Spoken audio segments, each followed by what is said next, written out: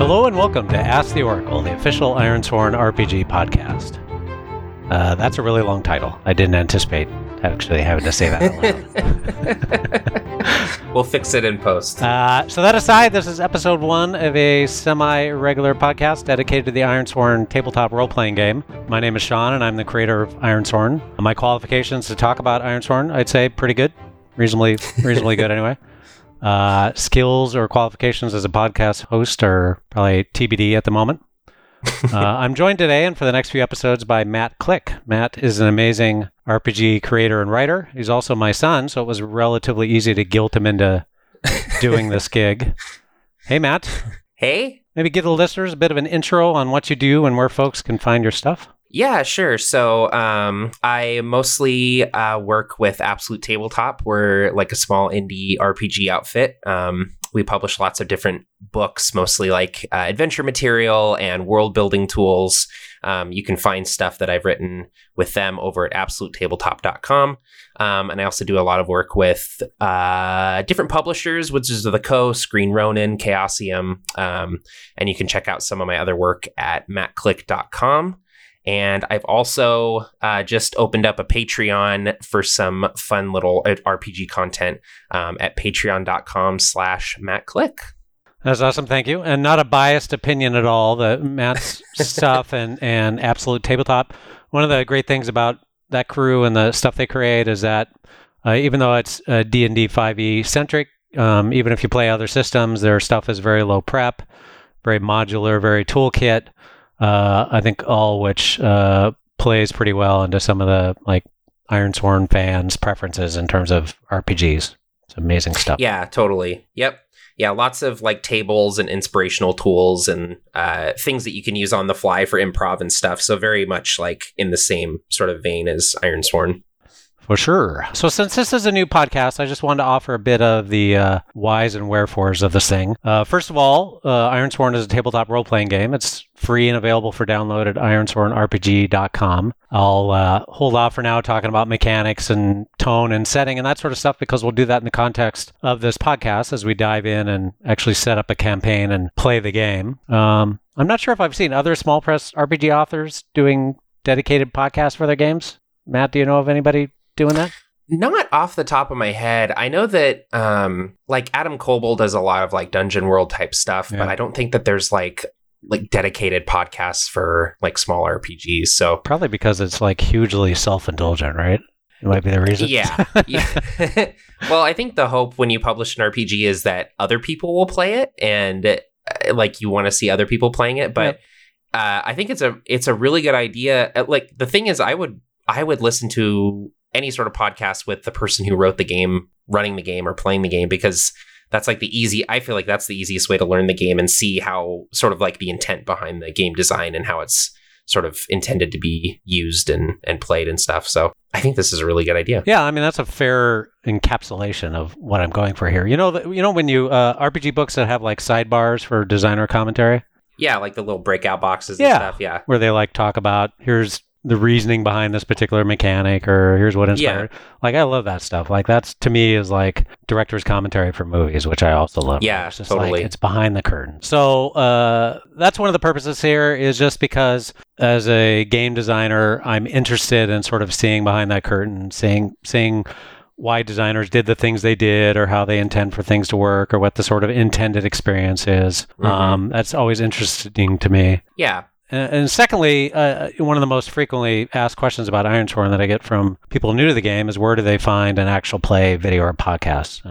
Maybe that speaks to the fact that the text is left wanting sometimes in terms of explaining the game. I don't know, but it's the same thing I look for when I'm learning a new game. And there are a few great videos and podcasts out there with people playing Ironsworn, particularly some solo sessions. But I think it's worthwhile to toss my hat in the ring. Plus, I get to actually play the game, which is kind of a rarity for me these days. I'm always working on stuff, but not necessarily getting to play it. So it's fun to be able to do that. Yeah. So the first few episodes of this podcast, we're going to do exactly that. We'll walk through setting up a campaign and we'll play. And one of Ironsworn's defining characteristics is that it could be played in 3 modes. There's the guided mode, what I call the guided mode, which is the traditional format you'd expect for a tabletop role-playing game. You sit down with your friends and a game master. The game master helps facilitate the story. They interpret the outcome of your actions. They bring the world and characters to life. Ironsworn also offers co-op mode, which is 2 or more players and no GM. So together, you just use the game system and your creativity to explore the world and determine what happens next without having to rely on a GM to answer those questions. And finally, there's solo mode, which is just single player without a game master. Functions the same as co-op. It's just it's you against the world. Yep. And for the purposes of our actual play here, Matt and I will be using the co-op mode, no GM required, just the 2 of us. Wish us luck. And then beyond this initial series of episodes to the actual play, see how it goes, but I hope to have some episodes dedicated to some aspects of the game, tips and tricks, maybe previews of some of the stuff that's coming, maybe interviews with folks who are using Ironsworn Engine for their own creations or Ironsworn adjacent RPGs, such as other solo and GM-less games. Maybe baking tips if I run out of topics. I don't know. What's the Venn diagram of like baked goods fans and Ironsworn fans? I think there's some overlap there. I think there's probably more overlap than you're anticipating. Yeah, we'll see.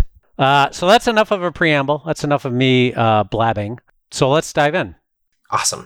What we want to do is sort of walk through the campaign setup methodology. Luckily, I wrote a few hundred pages on doing this in the Ironsworn manual. So we're going to sort of use that as a reference. You could follow along on your own and sort of watch us play. And when we're starting a new campaign in Ironsworn, there's a crucial decision of where you start. And there's 2 places you could start. You either think about your characters, start with the characters, treat them like actors, and then sort of build the stage of the world around them to sort of fit their goals and characteristics and sort of what comes out of that exercise of building characters in terms of how you define the world. Or you start with the world. So you start with the set, the stage, the props, and then create characters that sort of fit into what you're envisioning.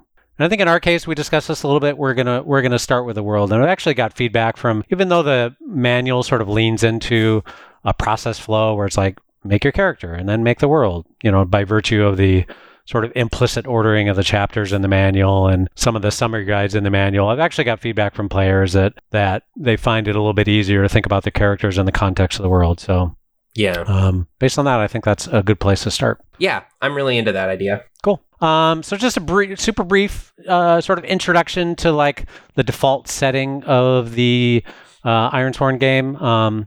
There's a fair bit of detail in the manual, but I've left it relatively sort of sketchy and allowing the players to sort of fill in the blanks. The game also encourages you to just invent your own world and play there or play in other settings and genres. It's fairly flexible in that regard, but we're going to be playing in the default setting of the Ironlands, which is a dark fantasy setting, assumed to be sort of a frontier at the edge of the world where the people who live there have settled there after some sort of global cataclysm that has sent them to this new, inhospitable, rugged, dangerous land. And it's been a couple generations have passed, and everybody's just trying to survive and get by. So Chapter 4 of the Ironsworn Rulebook, if you're following along at home, is where we talk about the settings. We lay out the broad strokes of the setting with plenty of blanks for you as the player to fill in. And one of the big aspects of that is what's called the Your Truth section, which is basically a guided exercise to define the basic parameters of what's commonly understood for your version of the Ironlands. So you'll define some of the basic nature of the setting. There's also quest prompts potentially that could power your initial story or give you some interesting narrative hooks for the setting. This exercise is also available as a downloadable print and play PDF from the Ironsworn website at ironswornrpg.com. And the central conceit of the game is that in this world there are Ironsworn. These are people who commit to their vows, commit to their promises by literally swearing on iron. So they'll lay a hand on their sword or touch their armor or hold the token that was passed to them by their mother, and they will swear to set things right, to see that vow through, whatever the cost. So that's the narrative conceit for the game, that you are a character who has sworn a vow, and that is the sort of the mechanical construct of the game that drives gameplay. You swear a vow, you undertake a quest to complete that vow, you either forsake or fulfill that vow. If you fulfill that vow, you earn experience, which improves your character. And as you adventure, you undoubtedly run across situations that complicate that vow or that introduce new vows that you must swear.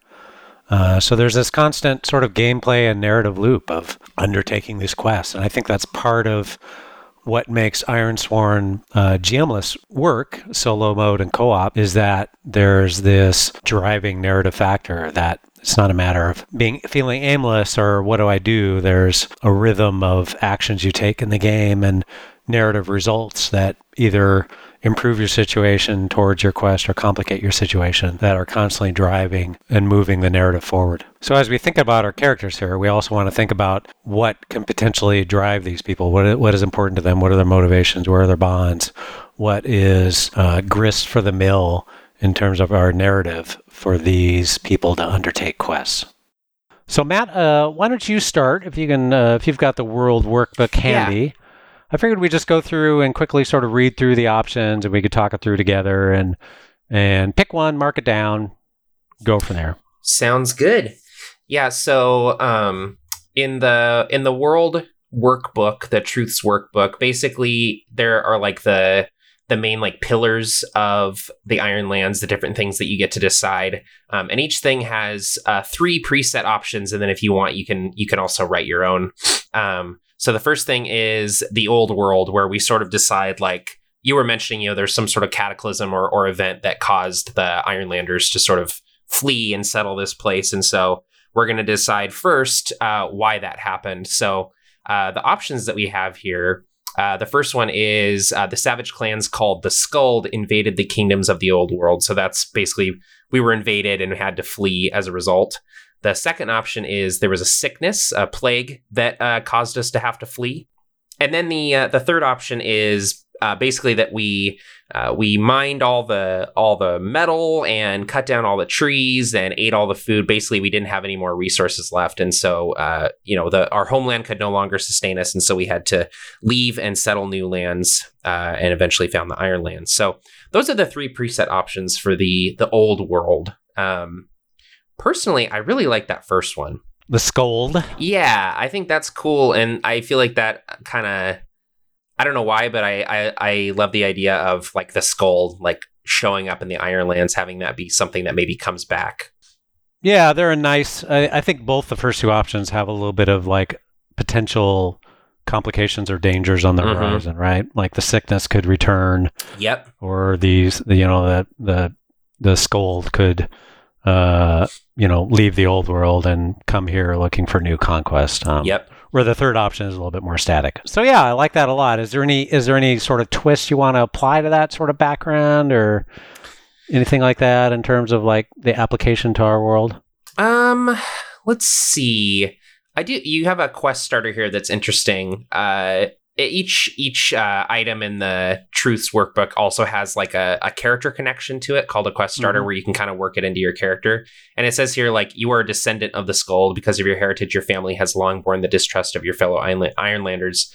I really like that. Like, that's cool. Like, thinking about, are there Skuld in the Ironlands? Are there descendants of the Skuld? Like, how would that sort of play with our version of the Ironlands? So maybe we can kind of tinker with that a little bit. Yeah, that'd be cool. Maybe the Skuld had like different sort of warring factions, and one particular like war band or war leader like was the one who was sort of leading, sort of combined a bunch of tribes or clans and rolled across the old world. But maybe there's other Skuld tribes and clans that weren't allied with them, but now still sort of bear that legacy, right? So, yeah, for sure. And the resentment of all the people who had to leave. So that's cool. Maybe one of our characters can be like descended from the Skuld. Yeah, that would be neat. I like that idea. Cool. So option number 2 is simply called labeled Iron. It's just a way to sort of set the theme of what is iron as a thematic element and a literal element sort of mean in this world. The first one is basically talks about mine as a resource, that there's the land is rich in iron ore, thereby implying that there's a fair bit of like industry and trading around iron, and most prized of all is the Starforged black iron. So sort of an implication there that there's something of rarity and value that people would be after. Yeah. Second option just talks about I think it's somewhat of a default option any way you go, but it just talks about the fact that this land is named the Iron Lands just due to how imposing and inhospitable it is. So yeah. It's, the winters are feet of snow. Even the summer is bleak with rain and gray skies. It's cold. It's miserable.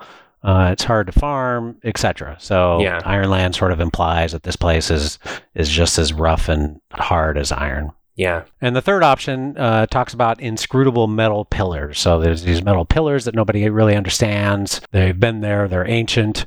They're unmarked, iron gray and smooth as river stone. And they're a little bit of just a hanging mystery in the setting. Yeah. I love that one. That's like right up my alley. Yeah. Yeah. A little bit of like a mythos sort of feel potentially. Yeah, it kind of plays into my my love of sort of Lovecraftian things that just sort of like these weird stones just standing there sort of foreboding on the landscape. Okay, cool.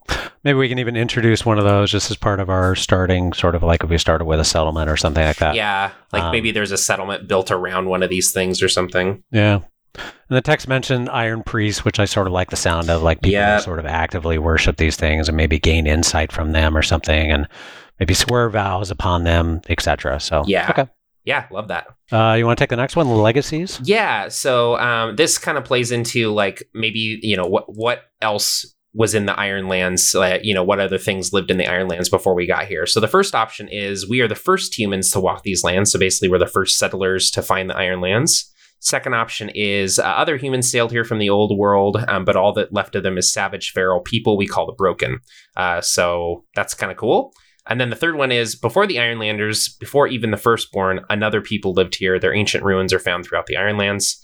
I do like that third one, but it might be a little too similar to having the pillars. To me, it would take away from like the mystery of the pillars if there was also like ruins, because we'd just be like, oh, well.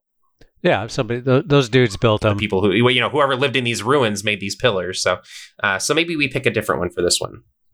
Okay. You leaning in any particular direction? The first one's kind of a null result, right? Like yeah. The place is, untracked and wild, but there's not any sort of like legacies of a long ago people here. Yeah. The second one I like, the idea of the Broken, just because it sort of speaks to what we could potentially become in this place, just because of the hazards and perils and potentially like latent magic and mysteries and stuff like that. Yeah. And maybe the pillars like drove them insane or something. Like they, tried to unlock the mysteries of the pillars, and it's sort of like Reavers from Firefly, where they just kind of went mad, sort of at the edge of the frontier or whatever. Now you're talking. That's the stuff. Yeah, I like that a lot. I like that too, because maybe like the people who first settled here, like we have records of them like leaving and settling the Ironlands, and so when the Skalds sort of invaded, we were sort of like, well, hey, maybe we'll go to the Ironlands. Like we know that there's people there because they left, a century ago or whatever. And then we get there and it's like, oh no, they're all messed up. It sucks. What have we done? Yeah. We've made a horrible mistake. Yeah. I like that a lot. I like the idea of like there's some connection between them and the pillars. Maybe we, with our sort of world building hats on, have a better sense of that than our characters do within the world. Yeah. For sure. Great. So next up is communities, where we sort of talk about the prevalence and nature of the communities in this place. First option, basically, there's a small number of small settlements in this place that are sort of widely scattered. They're generally isolated and suspicious of each other, etc. So not a whole lot of collaboration between individual communities. The second one is we live in communities called circles. So circles are basically applying a little bit of a government structure to these places, where you could have individual communities as well as collections of communities that work together and are under a common leadership. The third option is sort of an implication that we've managed to do okay in these places. Right. We have villages that are connected by roads. that there's trade caravans traveling around. Maybe even there's some things, now bordering on cities, even in particular places like along waterways and stuff like that. Yeah. But even so, with that third option, even so, beyond these places, there's still a lot of untamed, wild, untracked territories. Yeah. Any preference there? I like the second option and the third option, I think are most appealing to me. So either the circles where we have we can kind of play with the intrigue of the circles sort of feuding or making alliances and stuff like that. Or the third one kind of gives me a Hyperborea, sort of Iron Age, cities and stuff, which would be kind of neat. Yeah, sort of on the cusp of something potentially. Yeah. But maybe the world's pushing back a little bit. Maybe this is a particular time of feuding between communities and stuff like that. Totally. So I'm good with either option. I would lean a little bit toward the second, just as sort of the middle of the road solution, because it sort of creates an implication that it's even a few steps beyond the wall of your village, you're heading into danger versus sort of walking along well-trod paths and things like that. So I think I'm leaning a bit more towards that second option for sure. You want to take the next one? Yeah. So this next one's called Leaders, and this is kind of the government or who's leading the different communities and stuff like that. So the first option is leadership is as varied as the people. Some communities are governed by the head of a powerful family, or they have a council of elders who make decisions and settle disputes. Basically, it varies by settlement to settlement who's in charge. The second one is each of our communities has its own leader called an overseer. Every 7th spring, the people affirm their current overseer or choose a new one. And then the third one is numerous clan chiefs rule over petty domains. Most are intent on becoming the one true king. Their squabbles will be our own doing. The second one, I think, kind of jives with what we picked in the last one the best, I think. Yeah, it kind of fits. Although, I kind of like the idea of sort of the old feuds and tendencies sort of resurfacing a little bit more actively. So this idea of clan chiefs of, all sort of vying for control. Yeah, I do like that. Albeit sort of scattered, not particularly prosperous settlements, but everybody just fighting over scraps, Yeah. So I kind of like the idea of making that a little bit more active. That might be sort of a story driver for us. Yeah, for sure. Not just raiders necessarily as the bad guys, right? But more other settlements, opposing clan chiefs. Yeah, I like that. Next up is defense, where we sort of understand what is sort of the state of warfare and defenses in this place. First option, here in the Ireland, supplies are too precious and the lands are too sparsely populated to support organized fighting forces. So it's just basically the farmers and people of the communities picking up whatever weapons they have at hand to defend themselves when they need to. Second option, it talks about the wardens, who are sort of appointed as soldiers, guards, militias.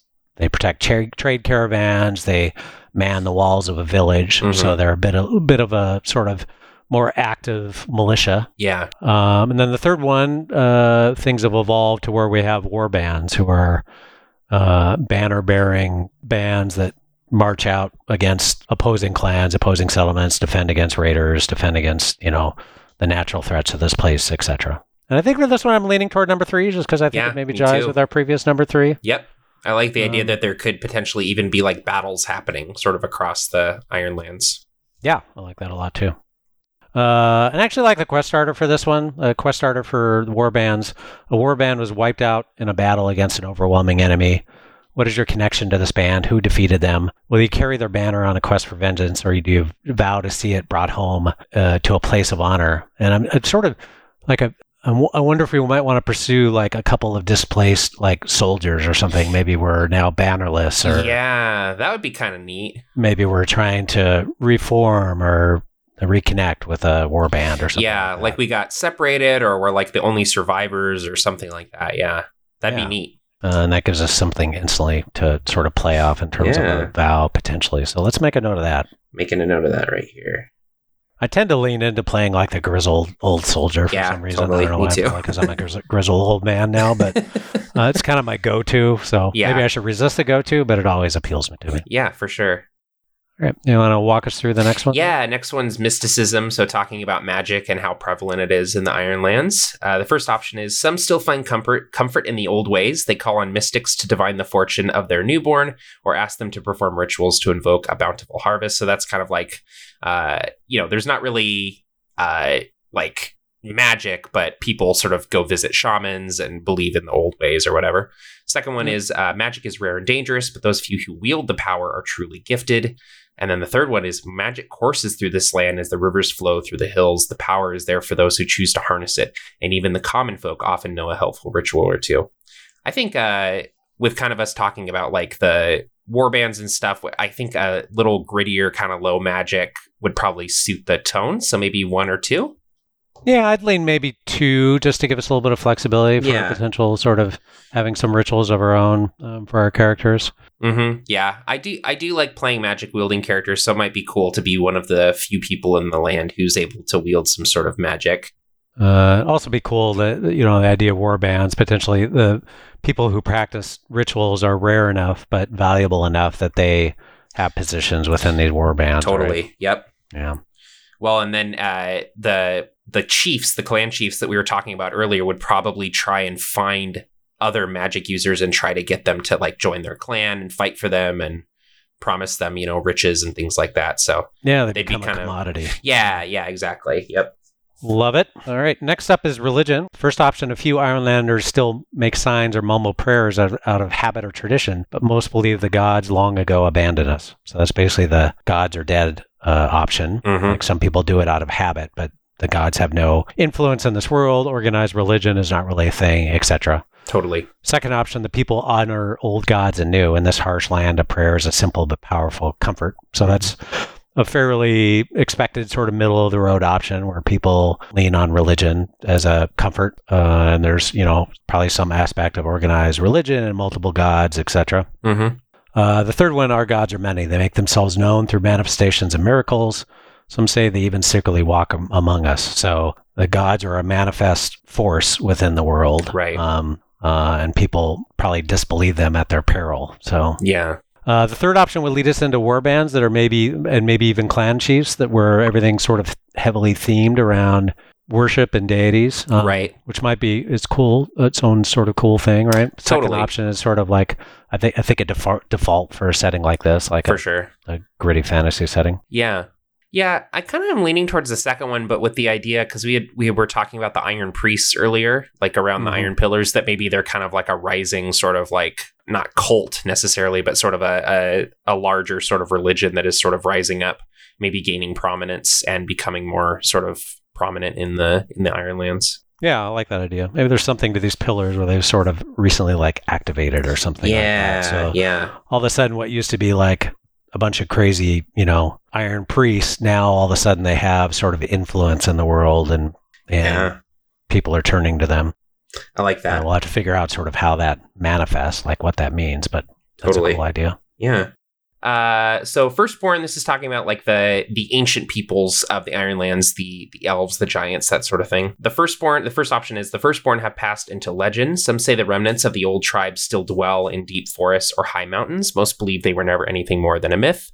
Second option is the Firstborn live in isolation and are fiercely protective of their own lands. And the third one is the Firstborn hold sway in the Ironlands. The elves of the deep forests and the giants of the hills tolerate us and even trade with us. For now, Ironlanders fear the day they decide we are no longer welcome here. I'm thinking kind of with what we have going with the warring clans and kind of the burgeoning magic and the Iron Priests gaining sway, that maybe the Firstborn are sort of more of like a background element to our Ironlands, maybe not a prominent thing yet. So I think the second option where we don't really have a lot of interaction, but there's some potential for bringing them into the story, perhaps. Yeah, I like that, because then it's like even if they're there, the Ironland clans are so preoccupied with each other that they don't have time for the first. So I like the idea of them as a little bit of sort of a mysterious sort of background element that are sort of mutually avoiding each other for now, but totally could have an impact on our story. Yeah. All right, and next to last, we've got beasts. So what are the nature of beasts in this place? beasts, the sort of the term in Ironsworn means unnatural creatures, right? There's obviously animals in this place and stuff like that, but beasts are more mythical, mysterious creatures. The first option, the beasts of old, are nothing but legend. Basically, they don't exist here that we know of, although people tell stories of them and perhaps remember a time before, records in the old world when beasts were rumored to exist. Yeah. Second one, monstrous beasts stalk the wild airs of the Ironland, so they're at the edges of civilization, within deep woods, within deep waterways, etc. These things live. Mm-hmm. And the third option, beasts of all sort roam the Ironlands. They still dwell primarily in sort of the outer reaches, but they even will range into settled areas to hunt. So they're dangerous. They'll prey on cattle. They'll attack trade caravans. So there's sort of a constant visible threat in this world. Yeah. I just love like any sort of like big monster. So I would go probably 2 or 3. Do you want to lean into it a bit? Go 3 since we've been a little bit leaning back on a couple of the other elements of this place? Because then I'm kind of thinking like maybe... I don't know. Like the battles and stuff that we've been talking about, like the clans fighting each other. Like maybe certain clans have like.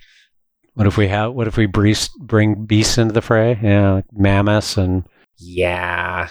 Yep. Like maybe they like breed beasts or like domesticate them or ride them or just like cool stuff like that. I'm trained wyverns and mammoths and yeah.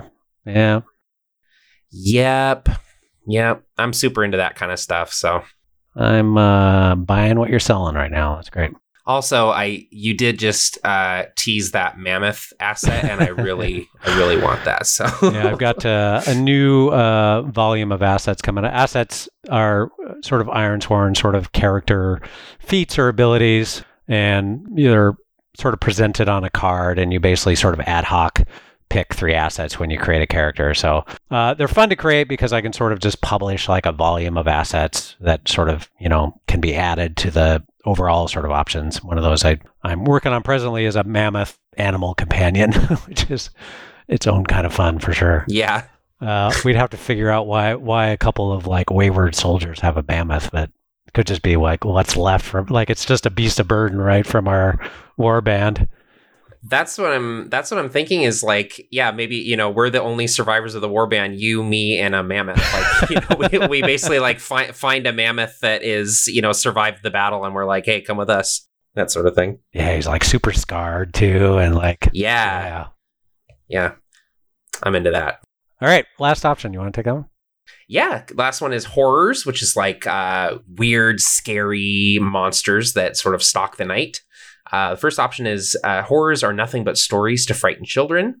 Second option is we are wary of the dark forests and deep waterways, for monsters lurk in those places. The third one is the dead do not rest in the Ironlands. At night, we light torches, scatter salt, and post sentries at the gate. It is not enough. They are coming. I think with this one, since we have the beasts being so prevalent, maybe we scale back the horrors potentially. Yeah, I think middle of the road option is a good one here. All these options sort of like have light, medium, heavy sort of choices. Yeah. So, yeah. I think medium's the way to go, where it's for sure. A potential sort of threat or challenge for us or danger when we're out and about, but we're not defending every settlement from a skeleton attack. Yeah. Not yet anyways. Well, yeah.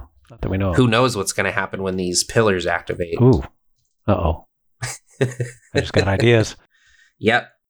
All right, so there you go. That's sort of the world-building exercise. There's basically like a printable workbook you can download at ironswornrpg.com, and you just do the same thing we did, where you just sort of go through these options, you riff on them. Matt mentioned it at the beginning, but of course, another sort of option here is just to ignore all these suggestions and go with your own or put a twist on it or whatever. We did a little bit of that, but mostly sort of went a little bit by the book. But I'm feeling pretty good about it. Like all of a sudden we've got sort of like a little bit of framing for our potential characters, right? We know that they have to potentially be veterans or at least like camp followers or a mystic that was tied to a war band or something like that. There's something having to do with this war band that maybe we're the only ones left, like some dire battle or maybe some strange threat outside of these,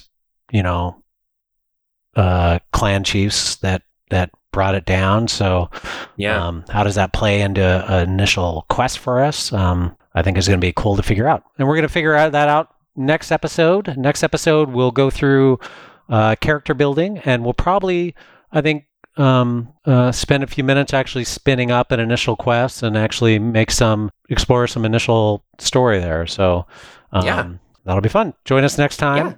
For this time, Matt, do you want to remind us where folks can find you and your work on the internet? Yeah, sure. If you want to check out some of the stuff I publish, you can go to absolutetabletop.com.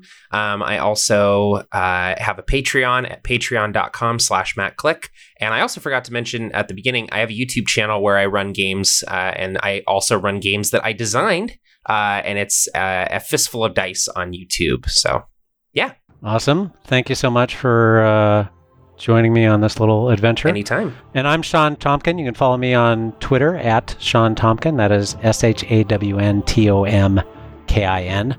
For more information on the Ironsworn RPG, free downloads, community resources, and links to print copies you can purchase to support the game, please visit ironswornrpg.com. If you want to join the Ironsworn community, we have fairly active community hubs on Discord, Reddit, Facebook, among other places. You'll find links to all those at ironswornrpg.com/resources.